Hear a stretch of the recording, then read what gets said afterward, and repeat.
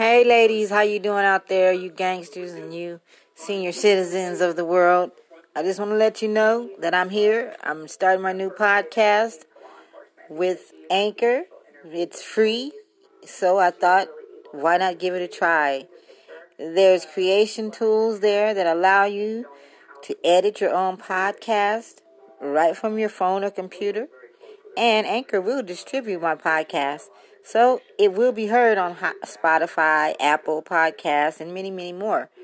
You can also make money from your own podcast with no minimum listenership.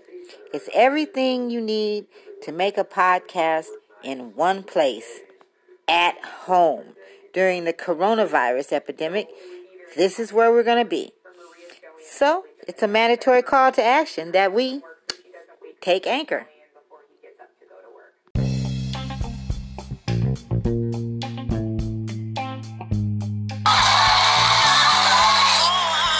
All I'm saying is,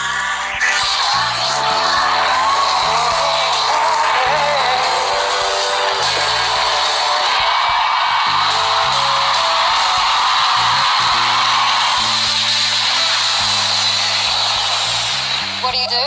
I'm a teacher. Okay. Do they know you're here? No. Oh, yeah. Okay.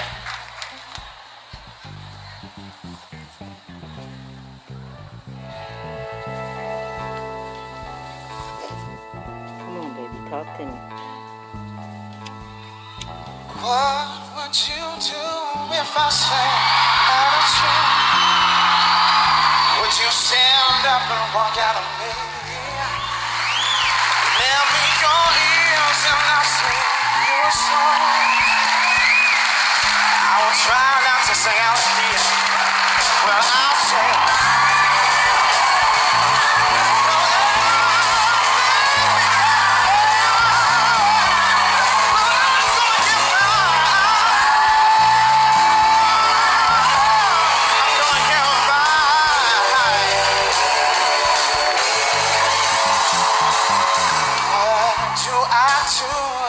When my love goes away, doesn't worry to be alone. No. And how do I feel at the end of the day? Are you sad? But I still feel fine.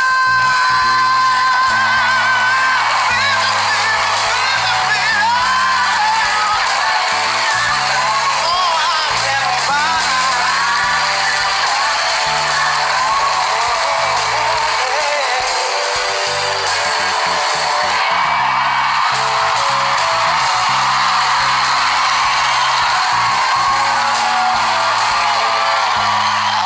Someone to love.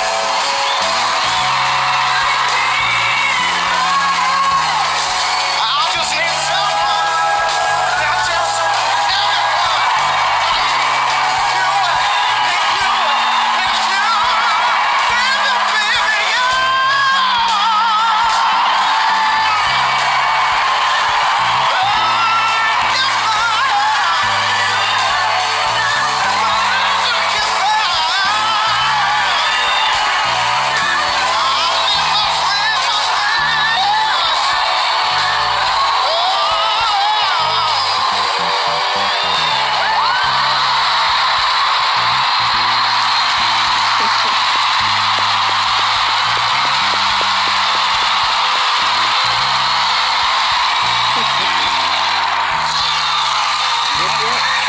Cowell. When you see a performance like that, it's the Audition, absolute perfect audition.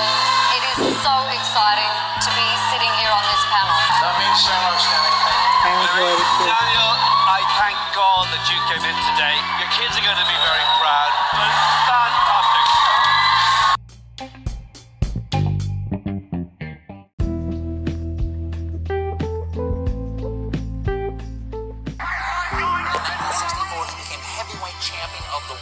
Upsetting Sonny Liston, the 7-1 favorite. We welcome Muhammad Ali. There he was, right in front of me, and a whole bunch of other newspaper men pointing down to us like this. I told you.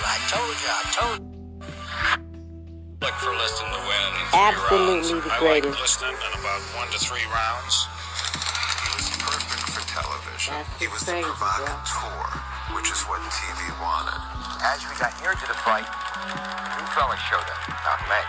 Ali's interface with the counterculture and the beginnings of his huge socio-political presence. If he were made to realize how black people really feel and how fed up we are without that old compromise and sweet talk. As if he hadn't put enough pressure on himself, Cassius Clay decided to announce that morning he had joined the black Muslim religion, an unpopular militant group. Ticket sales started dropping. Some Muslims, they were thinking of possibly canceling the fight. That was a polarizing moment, that Cassius Marcellus Clay was going to be Muhammad Ali, and we'd never seen anything like that. You know how great I am. I don't have to tell you about my strategy. I just let my trainer tell you. Bodine, come here. Bodine, tell him, what are we going to do? You going to float like a butterfly and Sting like a bee. Rumble. Rumble. Young man, rumble. By the time the Liston weigh-in took place, there was an agreement with boxing people that we should get serious. It's the morning of February 25th, the day of the big fight. Now we'll see the craziest weigh-in in all boxing history. You don't want to make Sonny mad. Sonny's bad enough when he's not mad. And I agreed to war, which is what One more time. As we got What are we gonna do? new fella We're showed gonna up, float Malcolm like X. a butterfly and sting like a bee. And the beginnings of his huge Ah, rumble, young man, rumble. How black people really feel and how fed up we are without that old compromise and sweet talk. As if he hadn't put enough pressure on himself, Cassius Clay decided to announce that morning he had joined the black Muslim religion, an unpopular militant group. Ticket sales started dropping. Some Muslims, they were thinking of possibly canceling the fight. That was a polarizing moment, that Cassius Marcellus Clay was going to be Muhammad Ali, and we'd never seen anything like that. You know how great I am. I don't have to tell you about my strategy. I just let my trainer tell you. Bodine, come here. Bodine, tell him, what are we going to do? You going to float like a butterfly and sting like a bee. Ah, rumble, young man, rumble. By the time the Liston weigh-in took place, there was an agreement with boxing people that we should get serious. The morning of February 25th, the day of the big fight. Now we'll see the Damn, craziest Sonny weigh-in in all Liston was a boxing history. You don't want to fine make Sonny mad. mandingo. Sonny's bad enough when he's not mad. And I agreed to that all the way up that he hit the door. Clay said anybody would have to be afraid of a crazy man. It was all part of young Clay's master plan. Cassius was smart, and he was clever, and he could get under Liston's skin more so than anybody ever. I saw Sonny Liston a few days ago, Jack. Ain't he ugly? He's too ugly to be the world champ. The world champ should be pretty like me. Well, he told me to bet my life that you wouldn't go 3 rounds. Well, if you want to lose your money, then bet on Sonny. Somebody who was whistling past the graveyard, somebody who had to be scared, who was trying to, keep his courage up before he was destroyed. I felt that Sonny Liston was going in and squash this boastful, braggartly kid like an ant. All set now. World heavyweight boxing title on the line. Just the anticipation, my father thinking that Ali was going to get killed literally by Sonny Liston, because that is what people thought. The real drama around this fight was whether this hysterical man-child was going to lose his nerve, whether he was going to show up, and whether he was going to get killed. Barry Slippery. Greatest of all time, greatest athlete, ambassador, human being of all The time. challenger is jabbing hard. Float like a butterfly, sting like a bee. Look at the guy yawning. Tell us what you think at the end of the Rumble, Look at the young videos, man, or there's rumble. documentaries, there's movies, and it's hard to sum him up, because you could do documentaries on different parts of his life. Sonny Bravo. Sonny Bravo.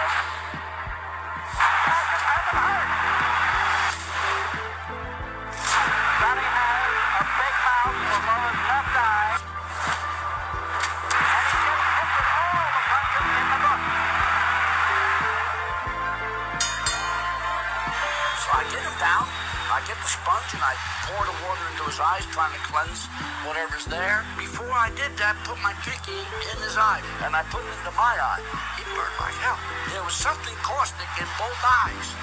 Joe Polino had used Moncel solution on that cut, and my kid, sweating profusely, went into both eyes. What the heck? Let's face it. Biggest fight of his life, and he's blind. He can't see. His eyes are bothering him. Ladies and gentlemen, we don't know exactly what happened. They're yelling from Cassius Clay's corner. Something got in his right eye. Ali at 199 pounds was just not a full body heavyweight at that point. Well, Sonny Liston was probably 220. Hold the ball. Cassius is a bit hurt. Sonny Liston put a horrible licking on him in that round. The lesser guy would have bolted, but then his eyes started clear. He started doing an upper on Liston again. Do you know how beautiful this black man is? Cassius. Shit, all of them. Upwardly fast. Good long left lead. The sixth round, when Liston went back to his corner, Liston was a beaten man.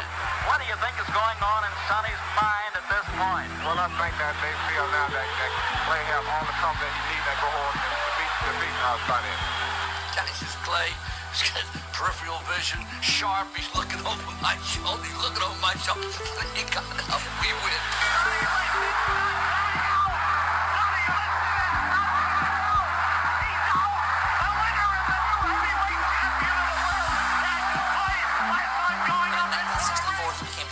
Champion of the world, upsetting Sonny Liston, the 7-1 favorite. Electrified, and there he was, right in front of me, and a whole bunch of other newspaper men pointing down to us like this. I told you exactly what I was going to do. Nobody, even the big sports writers, they were in awe over what he had done. Wait, I don't have a mark on my face, and I upset Sonny Liston, and I just turned 22 years old. I must be the greatest. I'm the king of the world. Hold it. I'm pretty. Hold it, you're not that pretty. I'm a bad man. I shook up the world. Had Liston gotten by, the powers that be never would have allowed Cassius Clay to fight again. Who's the greatest? Who's the greatest? You know what they don't say that no justice. He was the greatest. All of the odds were against him. He upset the odds makers. He won. Nothing in Cassius Clay's past prepared him to become Muhammad Ali. Cassius is not my name no more. Officially Muhammad Ali now. Muhammad Ali. Right, Muhammad Ali. That's my name. White America won't stand for it, which they did. Black people in many parts of this country weren't allowed to drink from the same water fountains as white people, to eat in the same restaurants. Cassius is in a better position than anyone else to restore a sense of racial pride to not only our people in this country, but all over the world. How do you feel about Malcolm's killing? I feel that it will touch off a war here in New York City between the black Muslims and Elijah Muhammad. The head of the World Boxing Association. He was going to take Muhammad Ali's title away because Muhammad Ali did not think like they wanted him to think. The title does not belong to the title holder. The title belongs to the World Boxing Association. A rematch with Liston was scheduled for November of 1964 in Boston.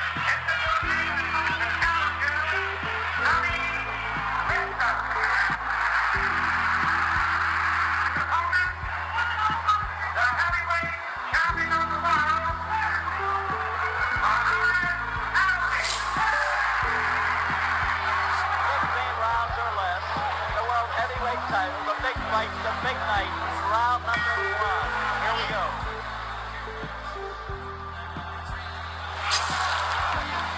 You'll note that Cassius wants to stay out in the center of the ring where he happens to be the king. Muhammad threw, I don't know, maybe 4 punches at most.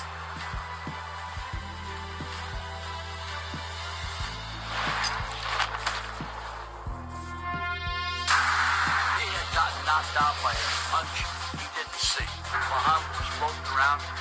What happened? He made an angle on the guy. Liston had thrown a jab. His head went down. He didn't see the punch. He got hit right on the top.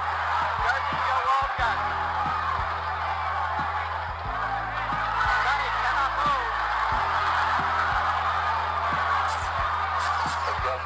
I'm not Cassius. You still calling me? I can't. Or Muhammad, you're talking it. I'm not the white man. You have to talk to General. You want to keep calling me a white man's name? I'm not white. I don't want to be called after your name no more.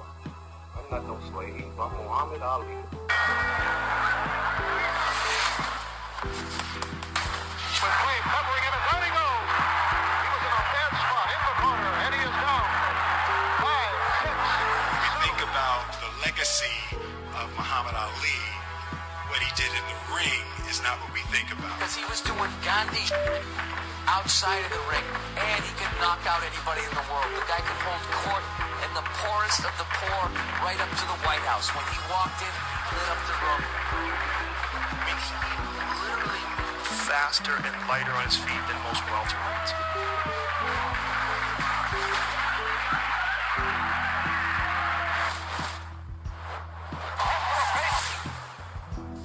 Damn, he was fast. Yeah. Look at this. But the movement, the side to side, it was like there was no heavyweights that ever moved like that. No one.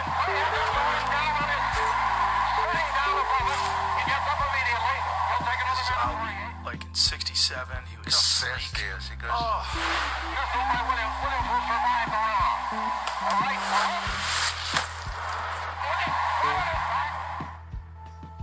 A couple of guys got this thing about trying to get him steamed up. Calling him Cassius Clay. Cassius Clay, yes.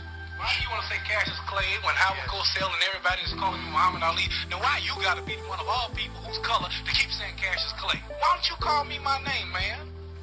Well, what's your name? You told me your name was Cassius Clay a few I years never ago. told you my name was Cassius Clay. My name is Muhammad Ali, and you will announce it right there in the center of that ring after the fight if you don't do it now. So, ladies and gentlemen, as the two contestants prepare for battle right now.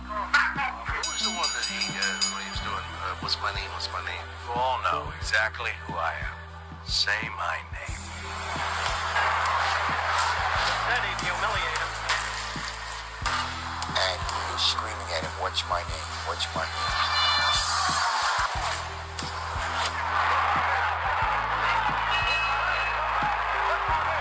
Say my name. The Director Selective Service is going to establish tonight a random selection sequence, a draft lottery, a live report on tonight's picking of the birthdays for the draft.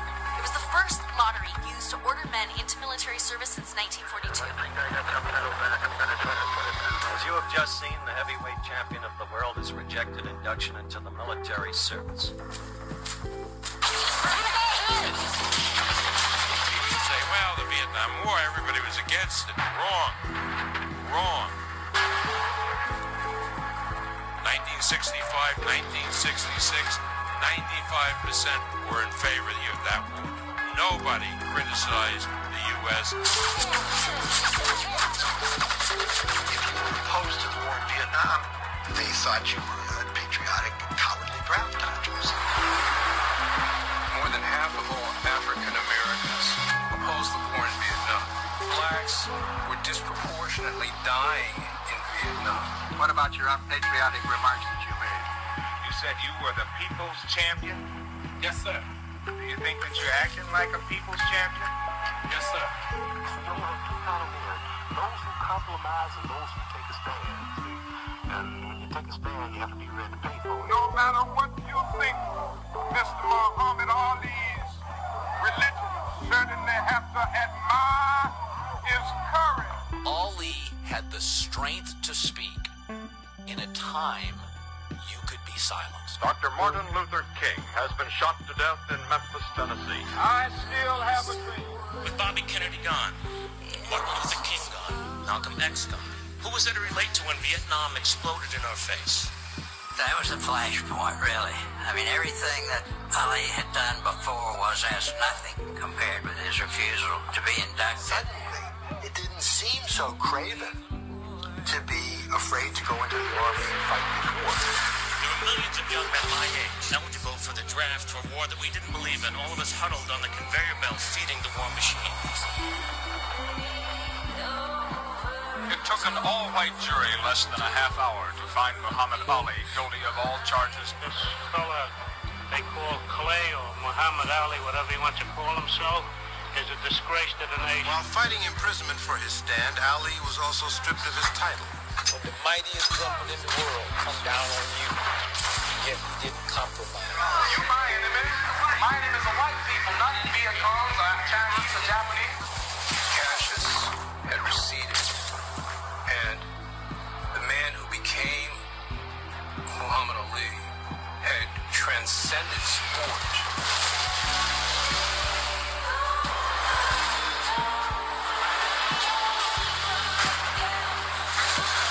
This nation will rise up and live out the true meaning of its creed.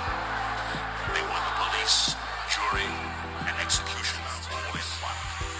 You my opposer when I want freedom. You my opposer when I want justice. You my opposer when I want equality. You won't even stand up for me in America for my religious beliefs, and you want me to go somewhere and fight, but you won't even stand up for me here at home. How he wondered whether or not he would ever fight again, and his title was stripped from him. How he was a pariah in America. His ban was eventually overturned by the Supreme Court. Ali here today a victim. The Supreme Court exonerated for refusing military induction. This was Ali's return to the ring after a 3.5-year exile. The time he was out would have been great. It would have been watching a master at work because he had reached his full proportions, full maturity. The world never got to see the best of Ali. What you got was plenty, but you didn't see the best of him. That whip! The crowd screaming. The first knockdown of the fight. He took the mandatory 8. And now Ali is behaving like the old Ali. See, he didn't spend those 3 years lifting weights or running hills and hitting the heavy bag. He wasn't doing anything. It's over. Ali is the knockout winner. 2 undefeated champions. 2 champions of the first rank. And Ali coming back to reclaim in many people's minds what was rightly his, but not against some patsy, against Joe Frazier. Muhammad Ali in the ring. The beautiful, beautiful red and white robe. Now here comes Joe Frazier. Joe Frazier will be here any minute. We have 2 undefeated fighters in there. Frazier has won all 26 of his bouts with 23 knockouts, and Muhammad Ali has won all 31 of his bouts with 25 knockouts. The young Muhammad Ali would have run circles around Joe Frazier. Look at Ali go. Look at him go. Look at him. I mean, he doesn't look anything like he used to look. I mean, he's bouncing around a little bit in the beginning. The crowd is chanting Ali, and Joe says, come on out and fight. But he's just not the same guy. Ali didn't have the speed to avoid punches, but he learned he could stand and fight. A wicked punch.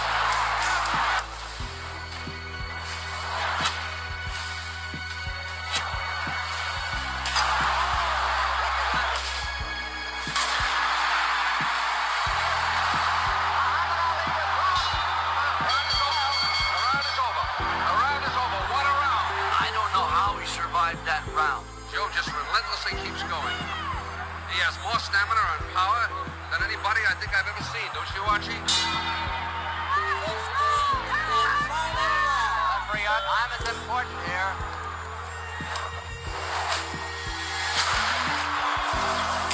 He felt like the world wanted him to stay down, to lose. Many wanted to watch this liberal black draft dodger get his ass kicked. He wouldn't give him the comfort of him staying down. Ali got up simply because he knew that that's what they wanted. And to every elder statesman in the black community that I've ever known, every one of them remember that story.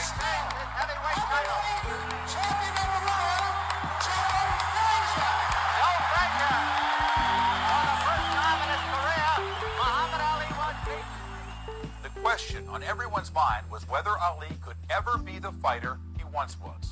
And when I do come back, if I ever do, I'll have more of a hunger or determination, which is something you lose, that intoxication of so-called greatness. Muhammad Ali, I am told, suffered a broken jaw in the first round. Nobody can really believe what they have seen. It is a tired Ali and a hurt Ali. Frank Rustich. 7 points Norton, 5 points Ali. There it is. There it is. One of the greatest upsets of the game in boxing history. He is a broken fighter. And so all of the millions of dollars that loom before him with a Foreman match or a Frazier rematch are suddenly gone. What was once Oddly enough, I'm going to rewind this a little bit because but not against some patsy, against Joe Frazier. wait, I thought I just said at 2020. Never mind. We have two undefeated fighters in there. Frazier has won all 26 of his bouts with 23 knockouts, and Muhammad Ali has won all 31 of his bouts with 25 knockouts. The young Muhammad Ali would have run circles around Joe Frazier. Look at Ali go. Look at him. Look at him. I mean, he doesn't look anything like he used to look. I mean, he's bouncing around a little bit in the beginning. The crowd is chanting Ali, and Joe says, come on out and fight. But he's just not the same guy. Ali didn't have the speed to avoid punches. But he learned he can stand and fight. A wicked punch.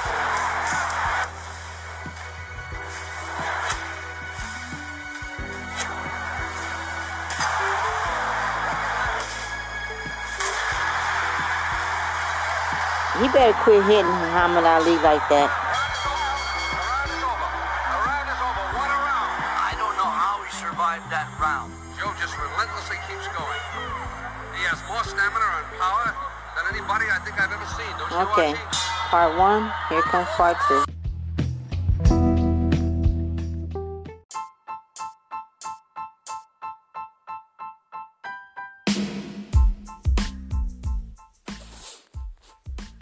Okay, now we are going to finish off with Muhammad Ali Part 2, 300 Series, The Dead Soldiers.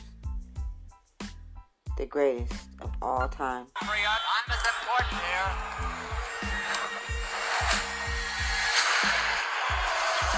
You felt like the world wanted him to stay down, to lose. Many wanted to watch this liberal black draft dodger get his ass kicked. He wouldn't give him the comfort of him staying down. Ali got up simply because he knew that that's what they wanted. And to every elder statesman in the black community that I've ever known, every one of them remember that story. Champion number 1, Joe Frazier. Joe Frazier. For the first time in his career, Muhammad Ali was beaten. The question on everyone's mind was whether Ali could ever be the fighter he once was. And when I do come back, if I ever do, I'll have more of a hunger or determination, which is something you lose in the intoxication of so-called greatness. Muhammad Ali, I am told, suffered a broken jaw in the first round. Nobody can really believe what they have seen. It is a tired Ali and a hurt Ali. Frank Rustich. 7 points Norton, 5 points Ali. There it is. There it is. One of the greatest upsets of the game in boxing history. He has a broken jaw. He is a beaten man, and he is a broken fighter. And so all of the millions of dollars that loom before him with a Foreman match or a Frazier rematch are suddenly gone. What was once a very great fighter becomes now part of fistic history in all probability.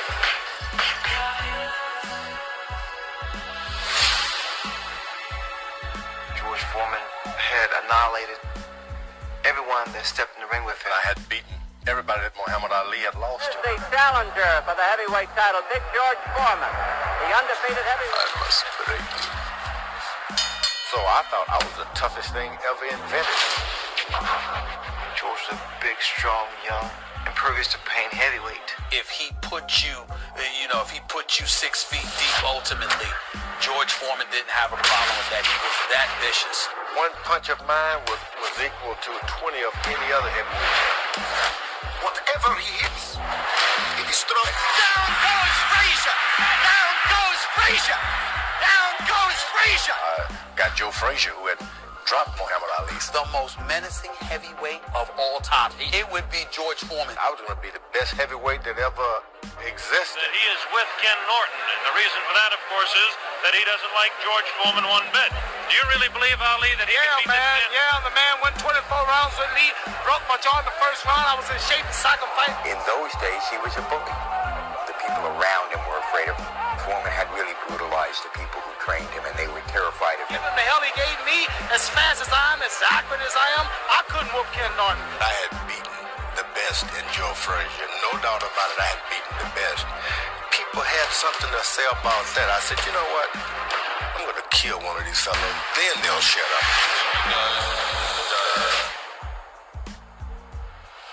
And it looks like Norton has really been staggered. Foreman was the guy who destroyed Frazier, destroyed Kenny Norton.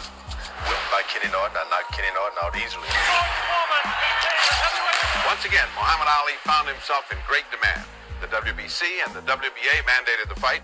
The public certainly wanted it, and the media clamored for it.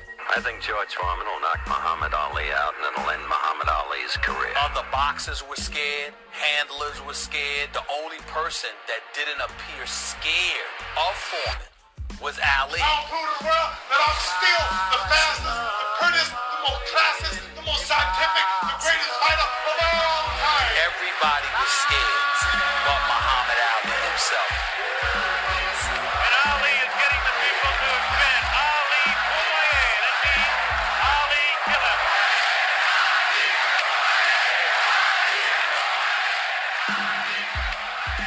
Have you fought many guys who were talkers in the ring?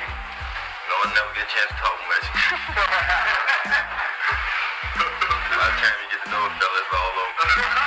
As for the fight itself, discussion centered not on who would win, but on how much punishment Foreman would dish out. Time may have come to say goodbye to Muhammad Ali. And now we understand that George Foreman is about to make his way through the ring. Because very honestly, I don't think he can beat George Foreman. Cowell was convinced that Ali was washed up. That would be Howard Cowell. The great leap.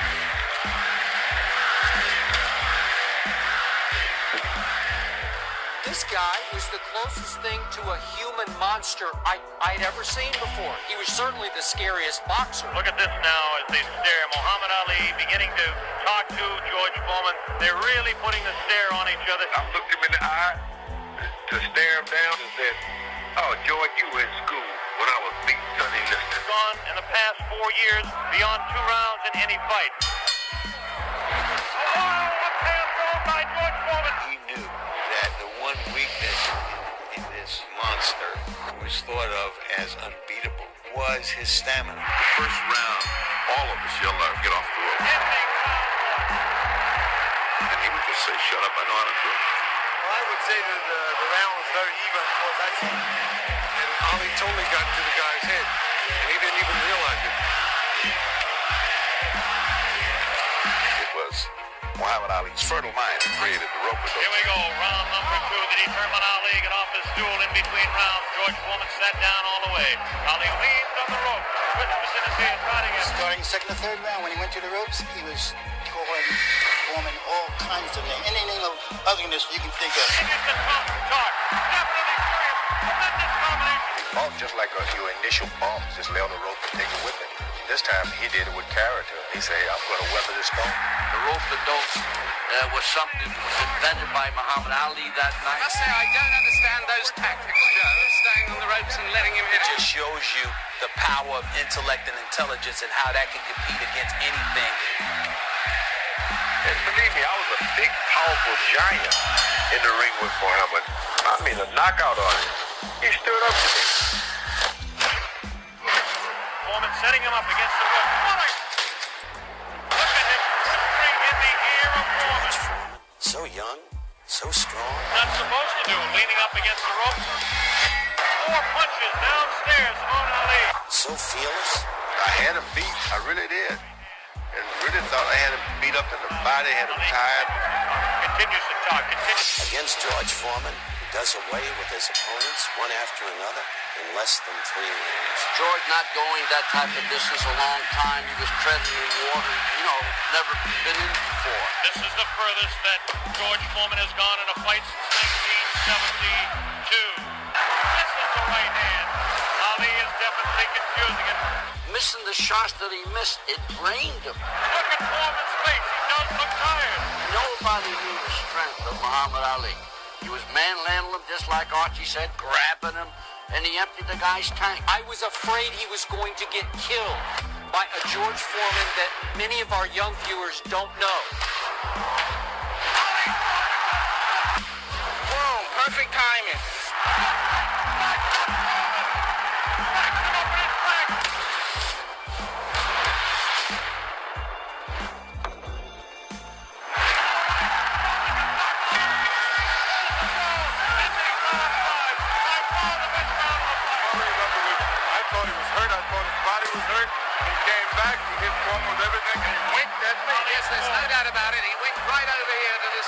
The guy really was the people's choice, and he was the people's choice because he loved them.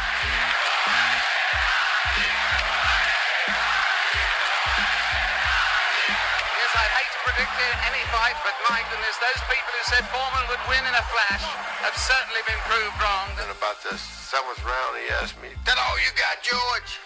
That was like a nightmare. After a while, even the dumbest of us looked up there and said, "You know what? He's winning."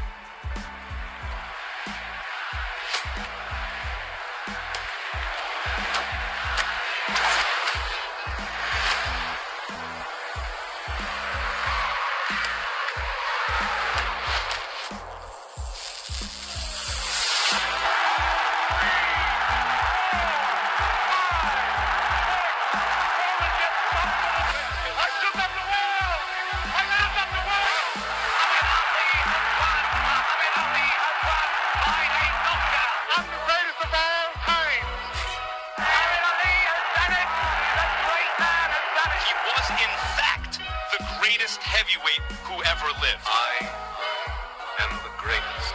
The world heavyweight boxing champion, Muhammad Ali.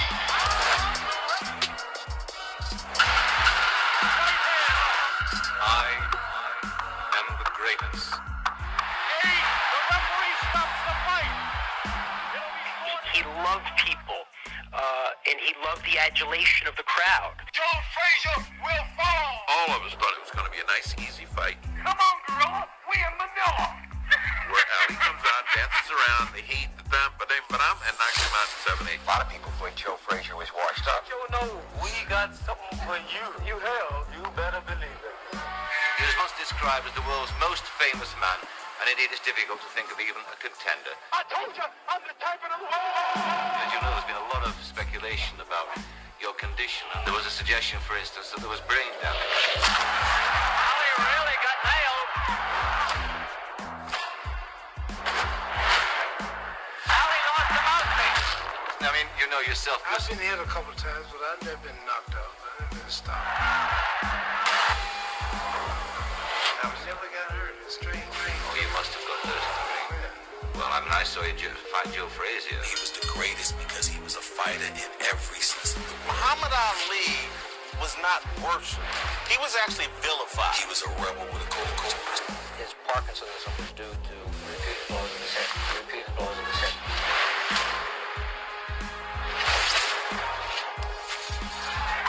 And you've seen what can happen to fighters.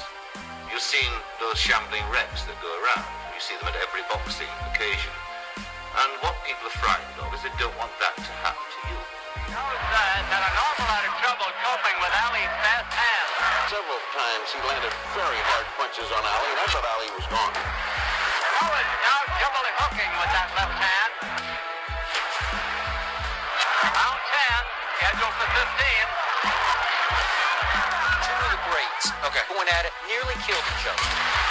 Between rounds, before the 10th, I heard Ali say something to you that I never heard him say before. What was that?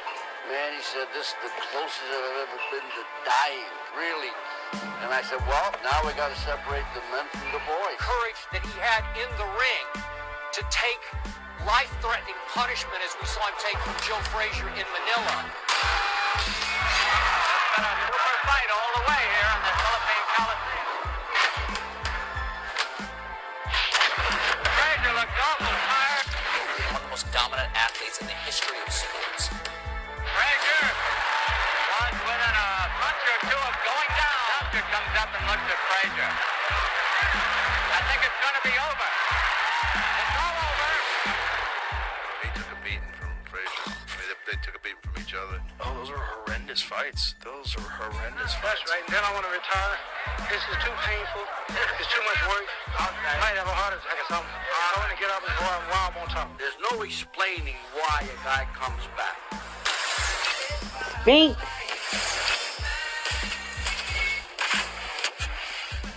They knew.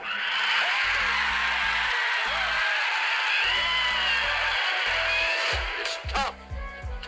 Take away the glamour, the allure, the light. I would think that Muhammad Ali will have won back the heavyweight championship for the third time. 11 years older than Spinks. With Muhammad Ali, retirement was a dirty word. Muhammad Ali, now in the ring, awaiting the arrival of Larry Holmes. He was really suffering from Parkinson's already. Was he really? Yeah, it was already kicked in. Evidence of some speech problems. It was a fight Ali never should have taken. Larry Holmes teeing off on him. Ali gets to his feet ever so slow for the 10th round. He was a shell of himself as a boxer at that particular moment in time, and it actually broke Larry Holmes' heart. It was like hitting a slow-moving heavy bag.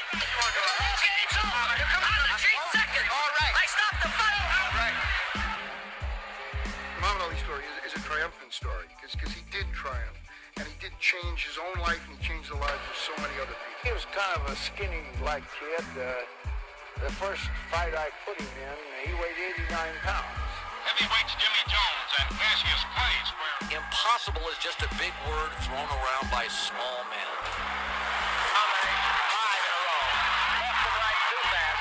Who find it easier to live in the world they've been given than to explore the world they have to change. He was somebody that had principles. He stood for something. The world lost a true icon, Muhammad Ali. You're being extremely truculent. Whatever truculent mean, if that's good, I'm there. Ali forced us to take a look at ourselves. This brash young man who thrilled us, angered us, confused, and challenged us, ultimately became a silent messenger of peace. Round 5, the champion Ali says, I'm putting you away now. Get ready, you're going down. He was one of the most influential people of the 20th century and one of the most dominant athletes in the history of sports. I'm the greatest of all time. Cassius, how do you rate yourself as a fighter? I wouldn't want to do too much bragging about it, but everybody that watches me fight or everybody that has witnessed one of my bouts, they say that I am the greatest that they've ever seen. And he whispered in my ear, little brother, you made my life better than it was. I am the greatest. But didn't he make all of our lives a little bit better than they were?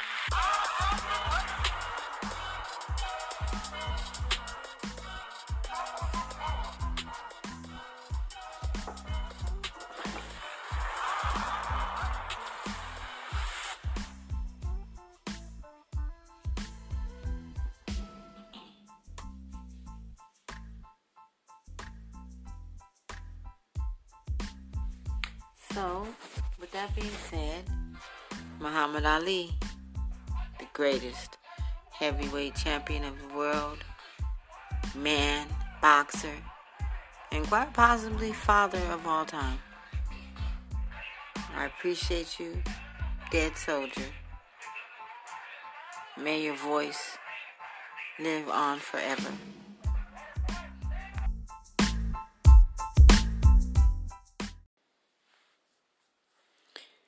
Muhammad Ali, Part 3, 300 series, the greatest of all time.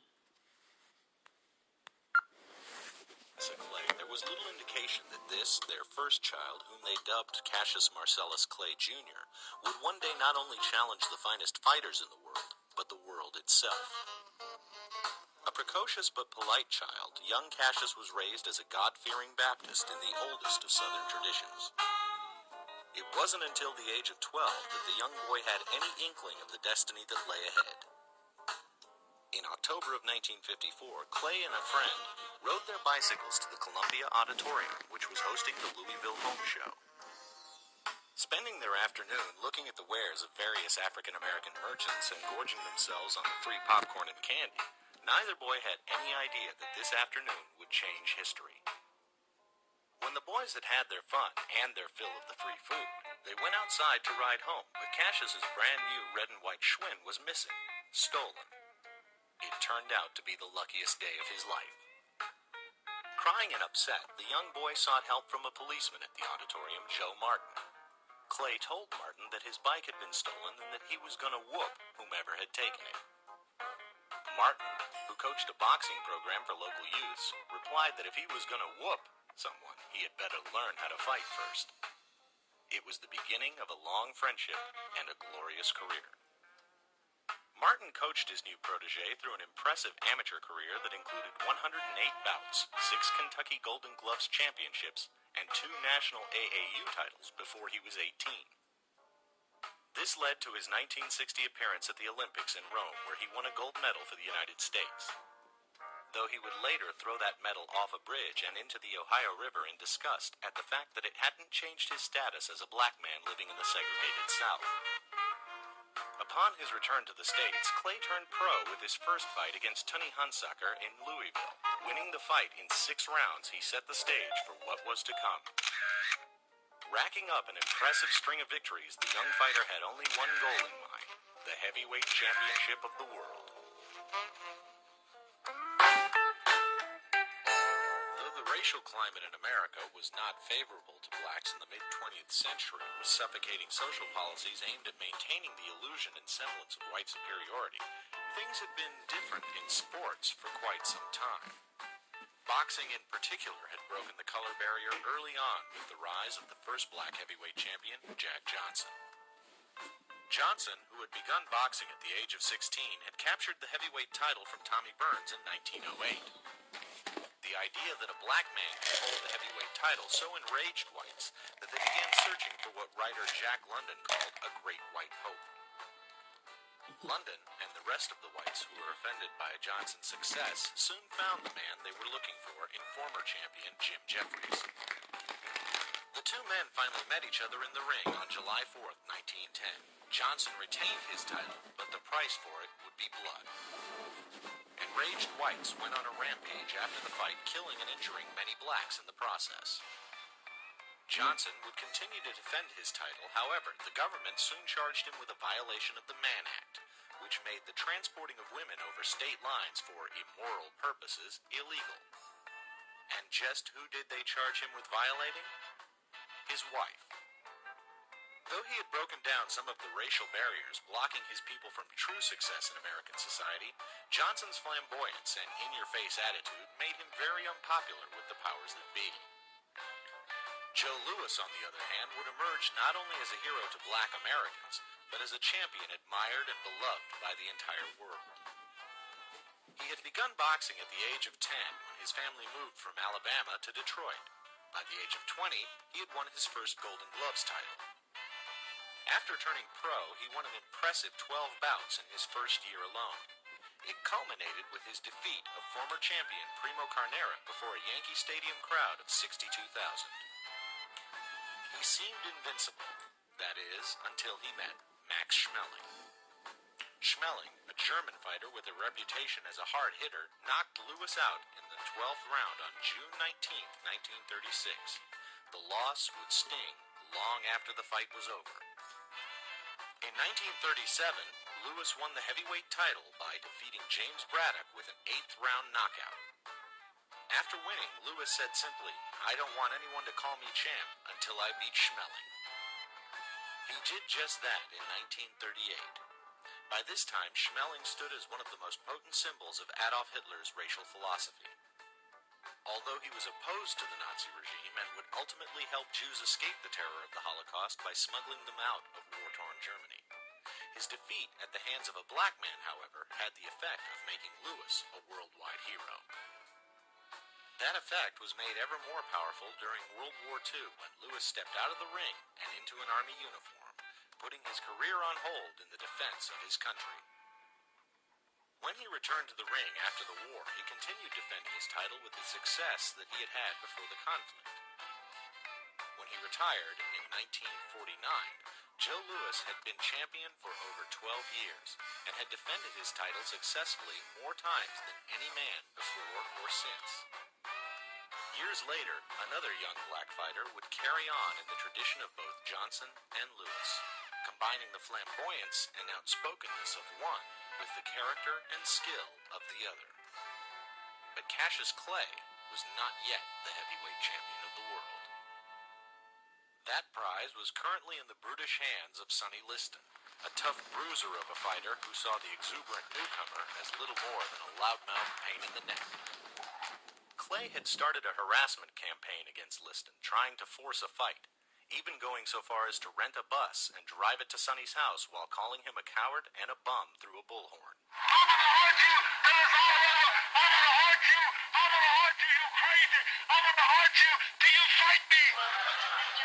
The whole situation finally came to a head when Clay approached Liston at the Desert Inn in Las Vegas, where the champ was shooting craps and losing. Liston was in no mood to be harangued by the mouth from the south. Drawing a gun, Sonny fired, frightening his young tormentor into a hasty retreat. The gun was filled with blanks. But Cassius had gotten what he was after, a shot at the heavyweight title.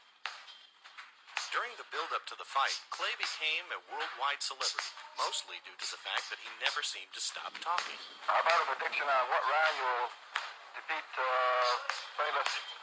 I predicted 8 on Sonny Liston, but he kept popping off about I talk too much, I need a glove down my throat, and he's going to take a doctor to cut it out, and he made me mad, and I had to cut that prediction from 8 rounds to 6 rounds. Liston must fall in 6. If you like to lose your money, then be a fool and bet on Sonny. But if you want to have a good day, then put it on Clay. Sonny Liston is popping off his mouth and making all of these way out statements, and I'm going to put an end to it February 25th, and I don't have to convince nobody now that I am great. They all know it. So many people here talk about Liston beating me. I'm unranked. It will be no match. Oh, I'm so glad. I'm going to make all of them shut their mouths. Well, now what about this grudge that's supposed to be going on? Well, I don't know nothing about no grudge or nothing. All I want to do is fight and get this thing out of the way. You just soon go right now? Is that how... Now, ain't it? When I was at his home in Las Vegas, 5 policemen had to come with dogs to break us up. For those of you who won't be able to see the Clay Liston fight, here's the 8th round exactly as it will happen. Clay comes out to meet Liston, and Liston starts to retreat. If Liston goes back in his father, he'll end up in the ringside seat. Cassius was such a brilliant self-promoter that he once conned Life magazine into running a 5-page photo exclusive on his underwater training regimen. In truth, he had no such regimen. He couldn't even swim. He also posed for some publicity photos with 4 guys who had also just become a worldwide sensation the week before, although many in the American press said that they were just a passing fad. On February 25th, 1964, Cassius Clay challenged Sonny Liston for the heavyweight championship of the world in Miami, Florida. I don't care how small the ring is, I'll fight that chump in a telephone booth. The fight was a sensation. Clay was the 8-1 underdog, and not many people gave him much of a chance of beating the more seasoned and hard-hitting Liston due to his lack of ring experience. Cassius, however, was not lacking in confidence. Showing all the skill and grace for which he would one day be remembered, the younger challenger dominated the older champion by simply outboxing him. After a grueling 6th round, Liston refused to answer the bell for the 7th, thus making Cassius Marcellus Clay Jr. the new heavyweight champion of the world. I was getting ready to take him in the 8th and do the seat, but the man stopped it just to keep from making me look so great. I say, now, give us that poetry on number 7. He wanted to go to heaven, so I took him in 7. You took him in 7. I am the king of the world. Hold it. I'm pretty. Hold it, you're not that pretty. I'm a bad man. I shook up the world. Oh, I'm so great. Oh, I shook up. And what makes it so good, all these bitch. You can't call it a bitch. You can't call it a bitch because I didn't stop the fight. The doctors had to stop it. Oh, I'm so pretty. I shook up the world. Right. Now I'm through talking. I'm through talking. And you write the result.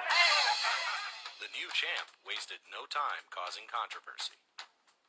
He announced to a world still stunned by his unexpected upset that he had joined the Nation of Islam, a militant black Muslim group that was headed by Elijah Muhammad.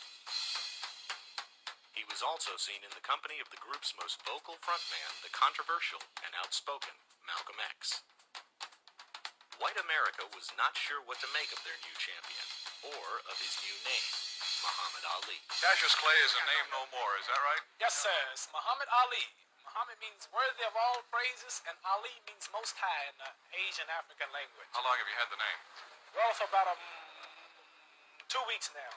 Was anybody special gave you the name? Yes, sir. My leading teacher, the most honorable Elijah Muhammad. Sonny Liston made 2 mistakes in his whole life. That's when he fought me the first time, and that's when he fights me the second time. Are we gonna get him? No dance. Float like a butterfly, sting like a bee.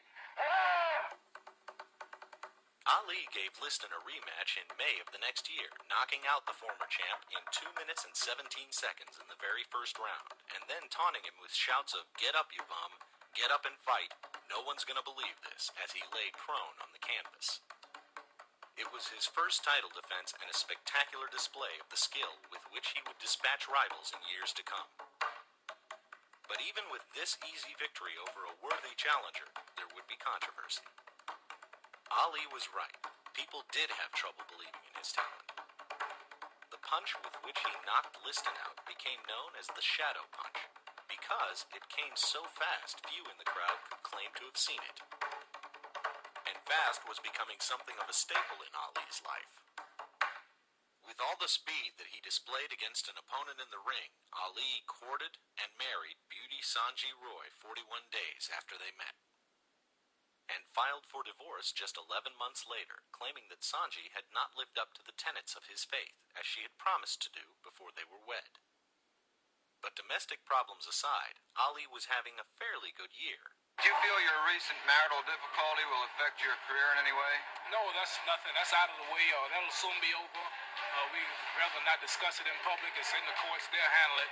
But this is just another small problem that will soon be out of my way. On November 22nd, he defended his title against former champ Floyd Patterson. Patterson had fought Sonny Liston prior to the Liston-Clay fight in an attempt to reclaim his heavyweight title for a third time. Having already had 2 reigns as world heavyweight champ, Floyd Patterson was in a class all by himself. But then again, the new champ was no shrinking violet. Patterson had spoken out against the black Muslims in the weeks prior to the fight, and refused to call him by his Muslim name, preferring to call him Clay instead.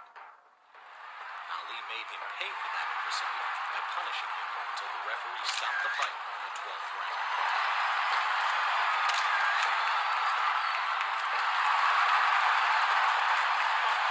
And that's enough. The referee says that's it. And he's taking Patterson out of the fight.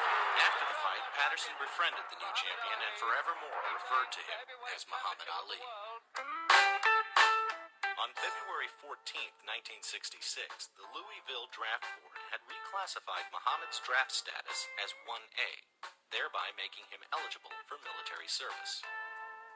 Ali had previously been disqualified because of his performance on the military's aptitude test, which gave him an IQ of only 78. Embarrassed by this, the champ said simply, "I said I was the prettiest, not the smartest." But with the war raging in Vietnam, the government had decided to relax its standards, and Ali was now facing the possibility of having to don military fatigues instead of boxing trunks. He heard the news from the media when they began calling his house and asking him questions regarding his political beliefs and his stance on the war in Asia. Frustrated by this invasion of his privacy and confused as to how the situation had arisen, Ali made a statement that would resonate for the rest of his life.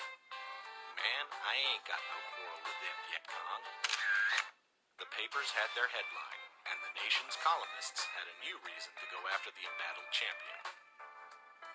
The first effect of all of this was that his upcoming bout with Ernie Terrell was in danger of being canceled due to the fact that every state that had agreed to host the fight eventually caved into political pressure and withdrew their sanction. The fight was ultimately scheduled to be held in Toronto, but by this time many of the theaters that had been interested in the closed-circuit broadcast rights had pulled out because of the same pressure being exerted on the individual state boxing commissions. To make matters worse, the challenger, Terrell, had decided that he was no longer interested in fighting Ali in light of the fact that his pay was to be a percentage of the profits, and now there seemed to be very little prospect of there being any. This led to the substitution of Canadian heavyweight champion George Cowell as Ali's opponent. Cowell, a tough fighter whom Rocky Marciano, the only undefeated boxing champion in history, once deemed unknockoutable, went the distance with Muhammad, but lost a unanimous decision to him. Ali's next 3 bouts took place overseas. Fearing that he would not be able to make a living in the United States because of the hostility displayed against him by the public and the press alike, Ali's team decided that they would take their fighter and his substantial earning power to London and Frankfurt.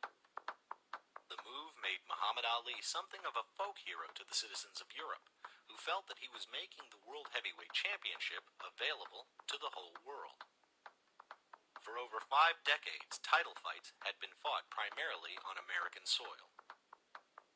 Ali returned to the U.S. to defend his title against Cleveland Big Cat Williams in Houston, Texas on November 14, 1966. The fight was over quickly, with Williams being completely dominated by Muhammad. In fact, he only managed to hit Ali 3 times in the 3-round bout, which ended mercifully when Williams was knocked out. Ali was next scheduled to defend his title against Ernie Terrell.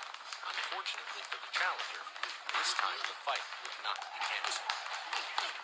Terrell made the mistake of constantly referring to Ali as Clay, a move designed to annoy the champion, but one that in his present predicament only served to enrage him. The fight was and is regarded as one of the cruelest exhibitions in boxing history. Muhammad himself would even come to regret it. The champion tortured Terrell for the full 15 rounds, bringing him just short of a knockout and then backing off, only to wallop him again with further combinations, breaking his eye socket and causing his retina to swell. The entire time, Ali kept shouting to the dazed Terrell, "What's my name, chump? Say my name."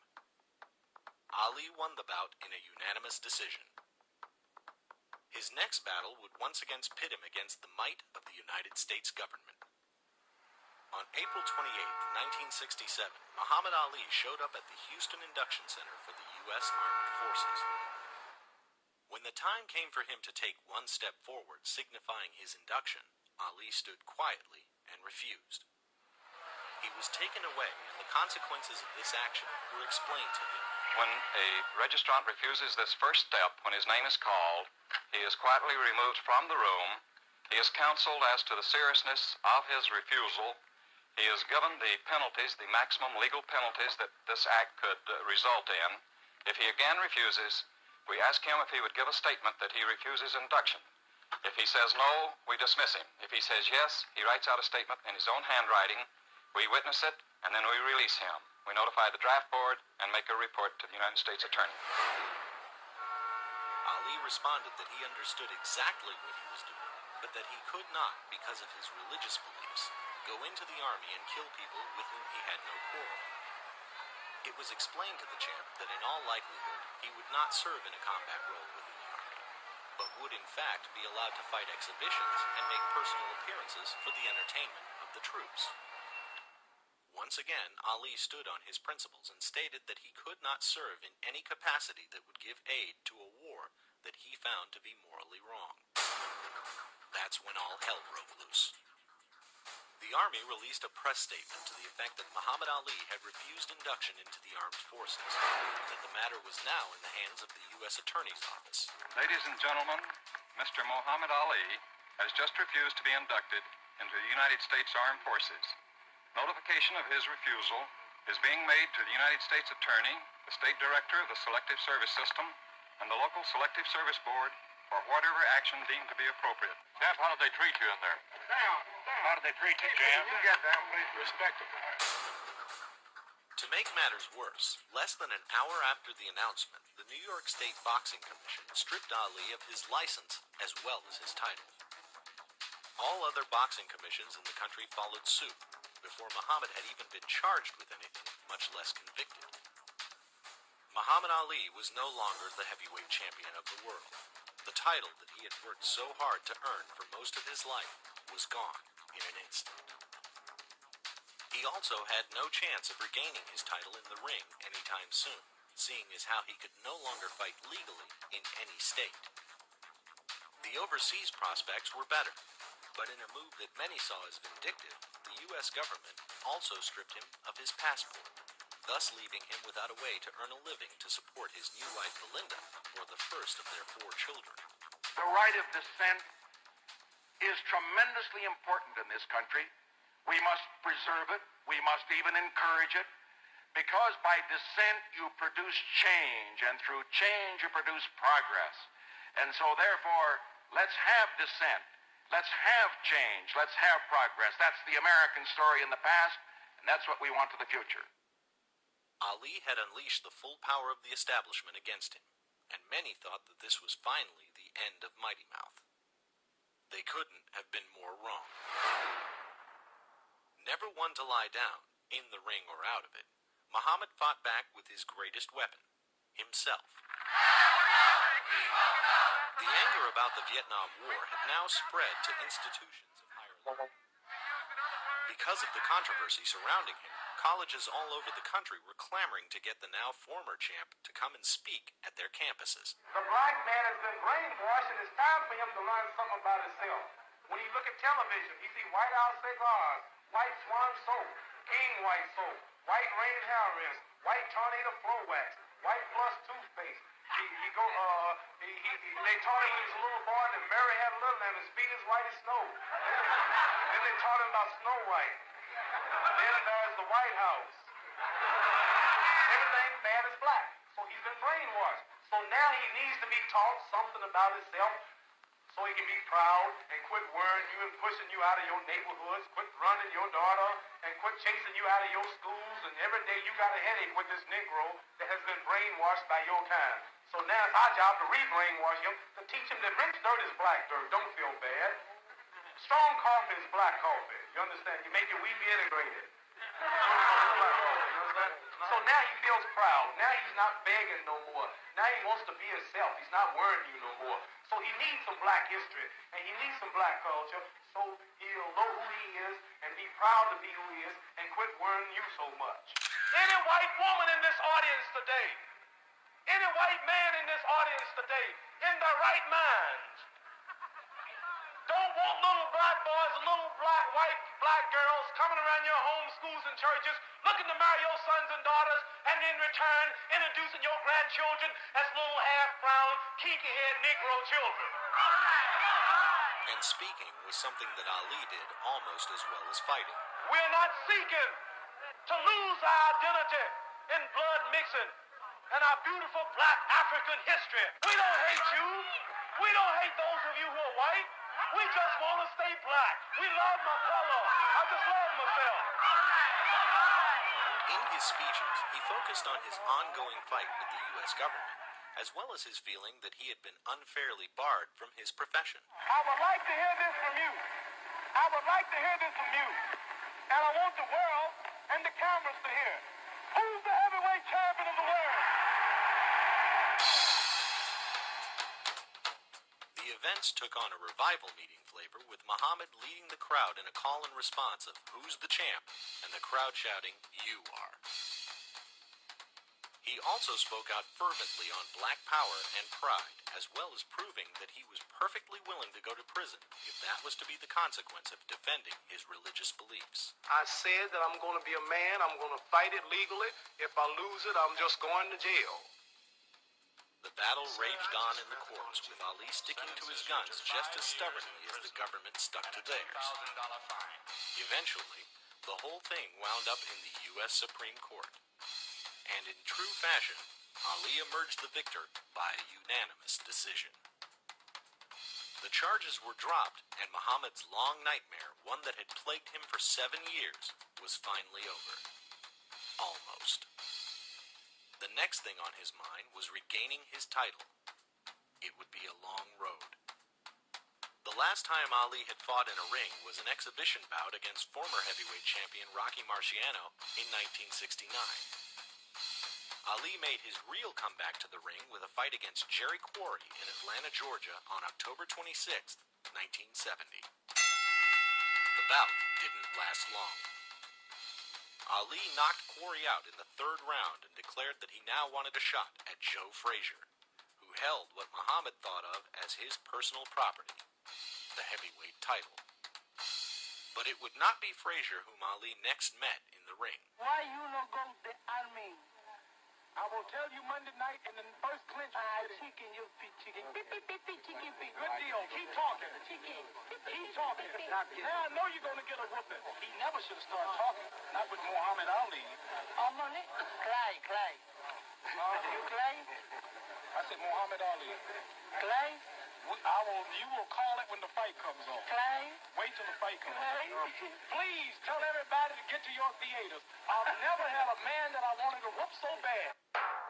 His next fight was against tough Oscar Bonavina, who managed to keep getting up for the full 15 rounds, taking a great deal of punishment in the process, but also dishing out an amount of abuse that Muhammad had never had to withstand before. It was an ominous precursor. The fight of the century, as it was billed around the world, would take place in Madison Square Garden on March 8, 1971. Finally, Ali was to get his shot against Smokin' Joe Frazier. Traditionally, I have the real belt. And for Joe Frazier to be a champion, he's got to beat me. See, those eliminations were only imitations. He's not the real champion.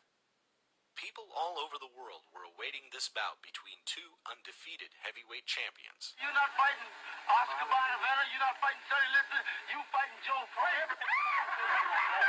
Joe Frazier.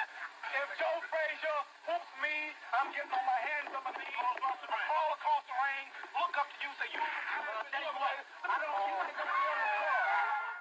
The pre-fight drama was almost as much of a battle as the fight itself promised to be, with Ali taunting Frazier in a seemingly never-ending stream of verbal abuse that the more reserved and soft-spoken champion could not match.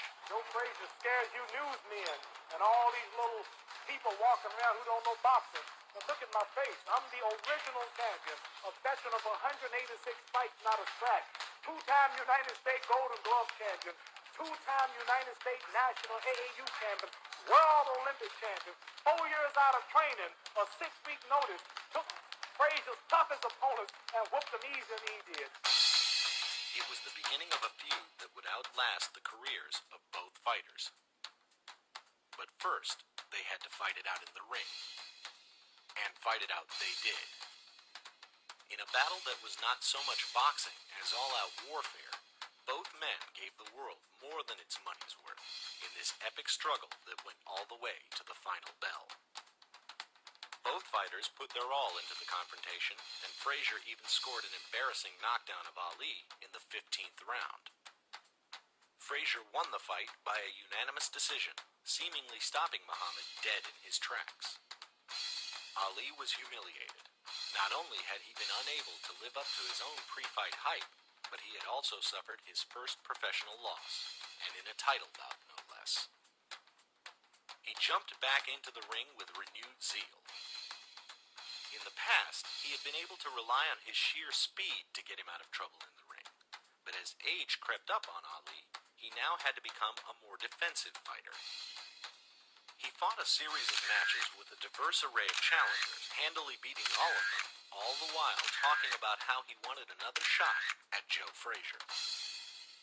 Many people doubted whether Muhammad could be beaten a second time, and Ali was working overtime in an attempt to get Frazier into the ring by calling him names and making himself a thorn in Smokin' Joe's side. For his part, Frazier just wanted Ali to shut his damn mouth. Joe needn't have worried. A young fighter, an ex-Marine, was about to shut it for him. Ken Norton was a virtual unknown when he stepped into the ring against Muhammad Ali on March 31st, 1973. His last fight had been against a journeyman fighter, Charlie Reno, a bout that he had won in 10 rounds. For the Ali fight, Norton was to be paid a meager $50,000 purse. This was $47,000 more than he had made for fighting Reno. Ali took the contest lightly, training for only 2 weeks before meeting what everyone assumed was a severely outclassed opponent. The price he would pay for his nonchalance was disaster. The fight started off with Muhammad using his usual tactic of jabbing at Norton to gauge his weaknesses. But it was clear, even at this early stage, that something in Norton's style was giving Ali problems. Then it happened. In the second round, Ali was caught off guard by a straight right from the challenger, and it snapped his jaw like a twig, breaking the bone cleanly. How do you tell your jaw to go? It makes a sound, champ. It makes a pop. To the former champion's credit, he gamely fought on, his cornermen doing their best to hide the blood that was gushing from his mouth in the fear that the fight would be stopped. For 10 rounds, he fought through the most agonizing pain he had ever endured, but to no avail. Norton was declared the victor at the end of the bout. The loss to Ken Norton was the low point of his long career. Not even the draft board struggle had prepared him for this. In true Ali fashion, he demanded a rematch, with a few months off to train, and to let his jaw, which had been wired shut in a 90-minute surgery following the fight, time to heal. He got his rematch on September 30th, 1973. In a fight that was even then regarded as a razor-thin victory, Ali managed to pull out his world-famous jab and outscore Norton on the judges' cards. He also managed to keep away from Norton's devastating right hand. Having avenged himself on Ken Norton, Muhammad's pride now demanded that he seek revenge against the only other man to beat him professionally, Joe Frazier. Frazier had not had an easy ride since the first fight with Ali. He had lost the heavyweight title to a young fighter by the name of George Foreman earlier in the year. But for Muhammad Ali, the title fight that he wanted so badly would have to wait. It was more important at this time that he dispatch Joe Frazier and regain some of the aura of invincibility that he had lost. The second fight with Frazier took place on January 28, 1974. Once again, the venue was Madison Square Garden in New York City. Once again, the outspoken Ali dominated the pre-fight build-up. Frazier's just so easy to hit, and he can't back up. He's got no boxing ability whatsoever. He's just like I was imitating. That's all he do. Frazier don't even back up 2 steps. Frazier don't have a left jab. Frazier don't have a right. All Frazier's got is a wild left hook. Frazier has no defense ability. Frazier has no timing, no reflexes, no soul, no rhythm. When you say no soul, what do you mean? Soul, just timing and rhythm. Like a Freddie Astaire, a ballet dancer. You know, glad. Unfortunately for Joe Frazier, when it came time to go into the ring, all the playfulness had left Ali. He was now all business, and he had trained hard for this fight in the anticipation of restoring his good name. The long-awaited rematch lacked the drama of their initial meeting in 1971, and there wasn't as much flow to the action as in Ali-Frazier one. Muhammad would smother Joe each time the Philadelphia-based bruiser would get him close. Though the match was somewhat tame by super fight standards, the bout did go the full 15 rounds, and in the end, Ali had to settle for a unanimous decision instead of his hoped-for knockout. His honor avenged, Ali could now focus on the man who held what many considered to be his title, George Foreman. The setting would be Zaire. I want to rest a few months, and I want to fight George Foreman, knock him out, and truly retire well invested.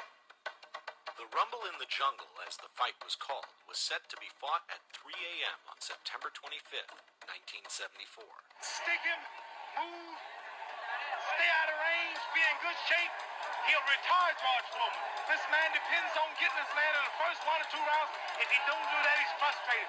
Stick him with left jabs and right crosses, tie him up and box him, and you'll retire. I know this man is going to whoop George Foreman, and I'm going to whoop him of all places in Africa, in the Congo, where the Lumumba boys are. In a spectacle that the world was now becoming accustomed to, Ali proved again that he could out-talk anyone before a fight. I've never saw George Foreman tired yet. George Foreman lately, haven't heard the man say round 4, round 7, round 9, round 13, last round. Then I want to see, I can't take nothing from George, but I haven't saw George in a good scuffle yet. Calling George the Mummy and a bully, Muhammad whipped the residents of Zaire into a fervor, leaving the shy Foreman to wonder whether or not he had any supporters in this country of over 40 million.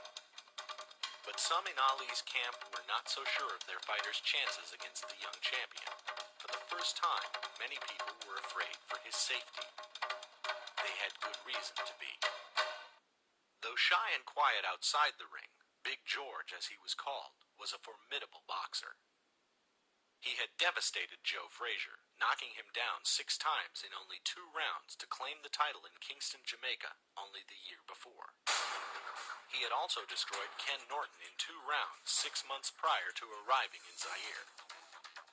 His hitting power was already legendary. In 40 bouts, he had remained undefeated and had won 37 of those by knockout. The pressure was on Ali as never before. On the night of the bout, the stadium was packed with over 60,000 fans, all of them chanting Ali Boumbaye at the top of their voices. The phrase is Swahili for kill Ali. Muhammad had spent the months before the fight preaching to anyone who would listen that he would defeat George Foreman by using his still impressive speed and dancing away from the champion. When I saw Sonny Liston, hitting power didn't mean nothing because usually I fix it where they can't find nothing to hit. So I never worry about hitting power. So a man like George that comes out with those big...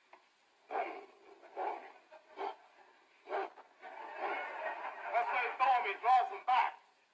Watch out, here come the left. Here come the right. Get ready, here come another left. That's what I hear when he's throwing. So I don't believe that I'm going to be knocked out and pushed around. Experience is why I know I'll win. The world was about to see a very different Muhammad Ali. 30 seconds into round 2, Ali inexplicably went against the ropes and allowed Foreman to pummel him at will. Many in Ali's corner thought it was the beginning of the end. It was, for George Foreman. Ali had hit upon a strategy that no one had thought of before against the powerful champion. He simply absorbed all the punishment that Foreman could dish out, letting the younger fighter who had never gone past 8 rounds tire himself out. As the bell rang to end round 7, Muhammad turned to George and told him, "Now it's my turn." As the 8th round progressed, it looked as if it would be more of the same. Then Ali hit Foreman with a simple combination.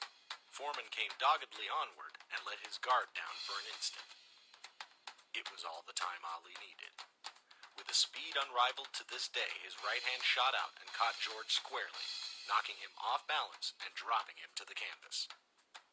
10 seconds later, Muhammad Ali was once again the heavyweight champion of the world. I told you, all of my critics, I told you all that I was the greatest of all time when I beat Sonny Liston.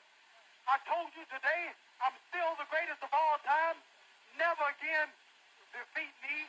Never again say that I'm going to be defeated. Never again make me the underdog until I'm about 50 years old. Right. Then you might get me. I told you I'm the real champion. I told you I'm the champion of the world. All of you bow.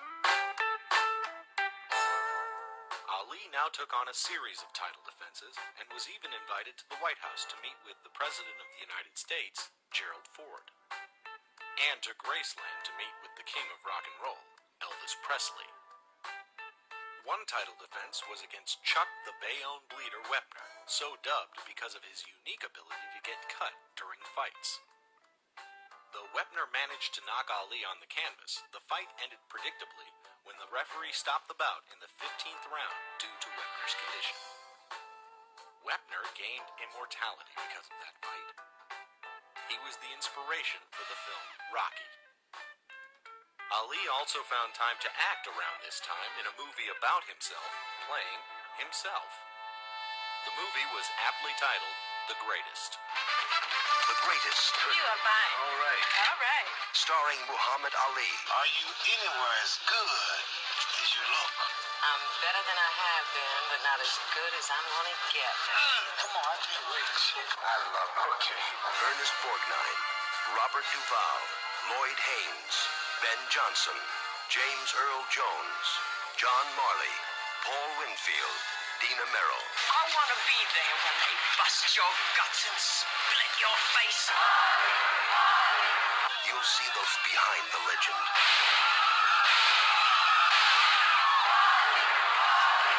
The man behind the myth.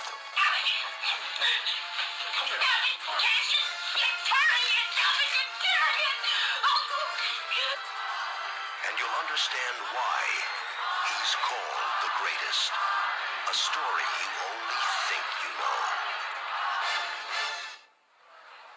Muhammad was enjoying his second reign as champion and was just as outspoken as he had always been, only this time the world loved him for it. Cuz, what's this you're telling me about Joe Louis beating me? Yes, I believe that Joe Louis would beat you, but he wouldn't give up like some of those bums that you If fought. Joe Louis hit me once, I'm gonna move. Who bums? One other thing had changed. Now that Ali was the man at the top, his greatest rival was itching for a chance to knock the title holder off his throne. Now Joe Frazier wanted him. He would get his wish on October 1st, 1975, in a contest that was dubbed by promoter Don King as the Thrilla in Manila. Once again, Ali taunted the hapless Frazier mercilessly. Joe did his talking in the ring. I got a little gorilla here. This is his conscience. I keep it right in my pocket everywhere I go. Back there. And I wrote a short poem. It says there will be a killer and a thriller and a killer when I get the gorilla in Manila. His way, he looks when he hit it. All night, that's all you can be. All night in Malaysia. That's all you're going to see. The Philippines, rather. Come on, gorilla. We in Manila. The fight is considered by many fans to be the greatest boxing exhibition in the sport's long history. For 14 rounds, the two combatants pounded and pummeled each other in the stifling heat of the Philippines. Ali said later that this fight was the closest thing to death that he had ever experienced. Many friends of the champs think that the bout did him irreparable neurological damage due to the over 440 blows that he withstood at the hands of the enraged Joe Frazier. It ended finally in the 14th round when Joe's doctor stopped the fight because both of his eyes were now swollen shut and he could no longer see. When Muhammad realized that he had won the fight and that Frazier was not going to answer the bell for the next round, he collapsed in his corner. There would be no victory lap of the ring that night. After the Thrilla in Manila, Ali took a well-needed rest and married his third wife, Veronica Porsche. Belinda had left him just a few months before. He then set about the business of defending his title, even though those around him were beginning to wonder whether or not he should leave the fight game for his own good. He fought Ken Norton for a third time, and as always had trouble with the one fighter he was never able to dominate in the ring. He kept his title, but only by a razor-thin margin in the judges' scoring. On February 15, 1978, he once again stepped into the ring as the heavyweight champion of the world. His opponent was a little-known fighter with only 7 professional bouts to his name, Leon Spinks.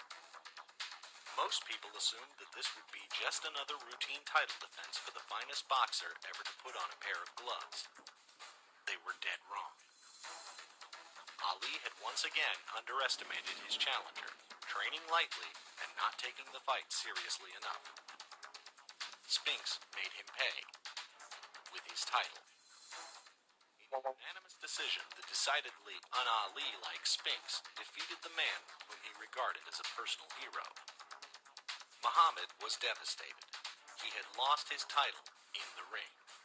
But he was surprisingly gracious in defeat. We all gonna lose in life. You're gonna lose your wife, you're gonna lose your mother, you're gonna lose your father. We all have losses in life. And one who can really overcome them losses and just keep living and try to come back, I'll be successful. You can't go die because you lose. I did my best, and I trained. I was in shape, and so it just lost. When did you get it? Was there a time when you knew you won it? No, it was never a time. When you're in the ring, you never know when you're going to win or what. We're going to tell y'all the truth. I'm his new manager. Privately, he began training for the rematch that very night, running until he was exhausted and repeating the same phrase over and over. Gotta get my title back. Gotta get my title back. On August 15th, just 6 months after losing his belt to Spinks, Muhammad Ali once again faced him in New Orleans, Louisiana. This time, it was Spinks who was overconfident. After beating his boyhood idol, Spinks had lived the high life and had forgone his usual training regimen. Ali dominated the younger man for 15 rounds, winning a unanimous decision and becoming the first man in the history of boxing to win the heavyweight championship of the world 3 times. 9 months later, he retired from the ring. It lasted all of 1 year. On October 2nd, 1980, Muhammad Ali suffered a crushing defeat at the hands of his former sparring partner, Larry Holmes, who was now reigning as the heavyweight champ. 1 year later, he was similarly dispatched by Trevor Berbick in Nassau. Time had finally caught up with Muhammad Ali. This time, when he announced his retirement, it was for good. But the damage had been done. In 1984, Ali was hospitalized due to what doctors termed mild symptoms of Parkinson's syndrome. Caused by repeated blows to the head, the disorder is marked by an involuntary shaking of the hands and a weakened capacity for speech. Almost 10 years after the thrill in Manila, Joe Frazier had gotten his revenge. Ali was now a shell of his former self. The world accolades were gone. His famous speed and mouth would serve him no more. And his third wife, Veronica, troubled by what was happening to him, divorced him. But he wasn't down for the count just yet. In the late 80s, Ali married his fourth wife, Lonnie, and began the long journey into what he now calls his true calling. Humanitarian, statesman, and promoter of tolerance and peace worldwide. Now that I'm not boxing, this is my main mission, to do all I can to propagate Islam, make the people conscious of our great leader, the Honorable Warif Dean Muhammad, and the mission. People makes it think that you say Musa and think of guerrillas, bombs, hostages, Khomeini, Gaddafi, and this is a peaceful religion. Islam means peace. Our greetings, Assalamu alaikum is peace. And so this is what I want to promote. The former holder of the heavyweight crown now spends 200 days a year traveling the 4 corners of the world he once reigned over. Only this time, it is to the hospitals and orphanages, to the mosques and homes for the disenfranchised. He has become their champion and their voice, working tirelessly to uplift those whom the world has overlooked. In 1996, in Atlanta, Georgia, a stunned and overjoyed world watched with a tinge of sadness as the man who had danced like a butterfly and stung like a bee lifted the Olympic flame in his once mighty fist and ignited the flame that would burn for the duration of the Games. A crowd of over 30,000 live fans chanted his name as he stood on a basketball court at those Games to receive a replacement gold medal for the one he had discarded so many years before. With a trembling hand, the fighter who had scorned so much of the establishment, the champion who had been hated and loved by millions, the man who had started his journey so long ago and had eschewed many of the values he now embraced, lifted his new gold medal to his lips and kissed it. That said more than he ever had in his entire life.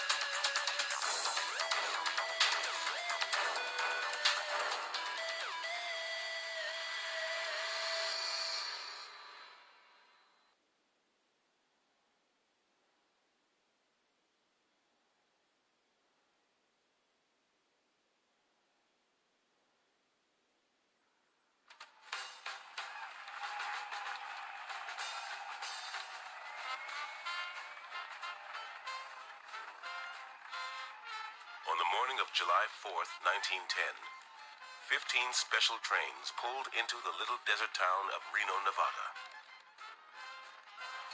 Aboard were thousands of white men who had paid their way across the country to see a prize fight unlike any that had ever taken place before.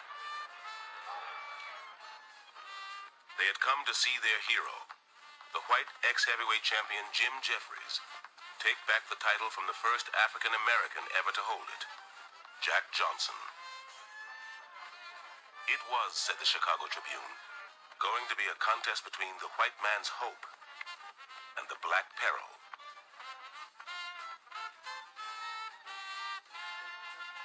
Somehow, in the minds of many white Americans, this boxing match would decide whose country America really was.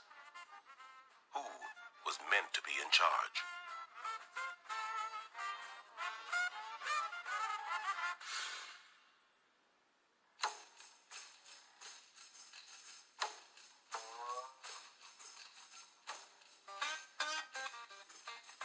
For more than 13 years, Jack Johnson was the most famous and the most notorious African American on earth. He battled his way from obscurity to the top of the heavyweight ranks, won the greatest prize in American sports, a prize that had always been the private preserve of white combatants, then suffered persecution at the hands of his own government, and years of exile before the title was taken from him.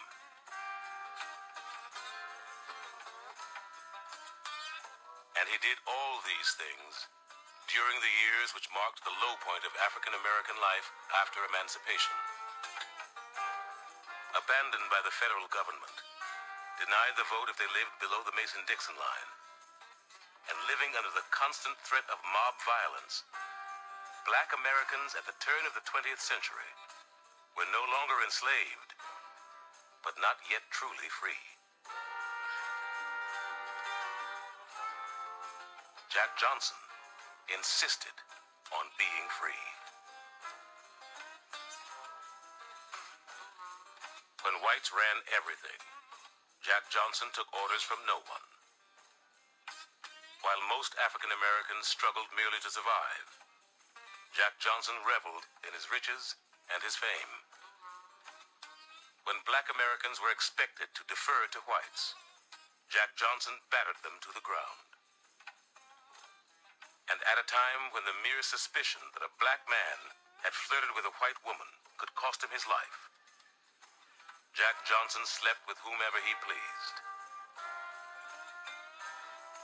To most whites, and to some African Americans, Johnson was a perpetual threat, profligate, arrogant, amoral, a dark menace, and a danger to the natural order of things.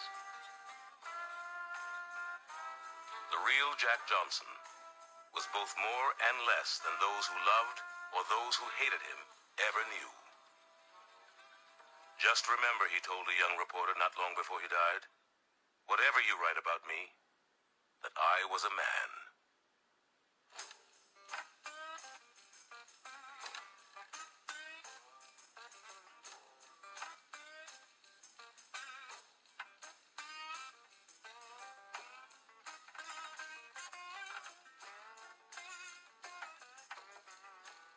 Johnson was a pure individual. He did everything exactly the way he wanted to do it. And so I don't think it ever crossed his mind that he, Jack Johnson, should be anybody else's version of Jack Johnson.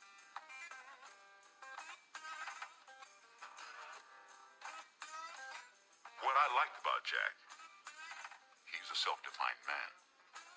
Jack didn't tell any lies. I won't say that's what got him into trouble. I think the society was in trouble. And Jack was just being himself. He did present himself as the man of the people, doing good for his people. He didn't play that game, and he didn't play the game of Yasa Boss and cutting off his balls just to present himself as a non-threatening creature off ring. There is nobody like Jack Johnson. Because first thing, when Jack Johnson was fighting, he could have been killed at any of his major fights. There were people out in the audience who probably were willing to murder him. He knew it, they knew it, and everybody in the world knew it. The story of Jack Johnson really is a story of hubris more than race or anything else. Forget about race.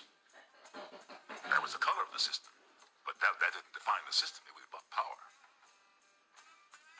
It might seem that I, who have devoted nearly all the years of my life to boxing, am stepping out of my role when I presume to turn my attention to subjects far removed from the stern business of pugilism. But even a boxer must come in contact with life and its many problems. He sees the high and the low, and feels the bumps of the rough places and the delight of the smooth ones. When he has been thrown into all classes of society, when he has felt the stings of life as I have, and gloried in the triumphs that were mine, he comes to know many things that are not in the category of sports and boxing. Jack Johnson.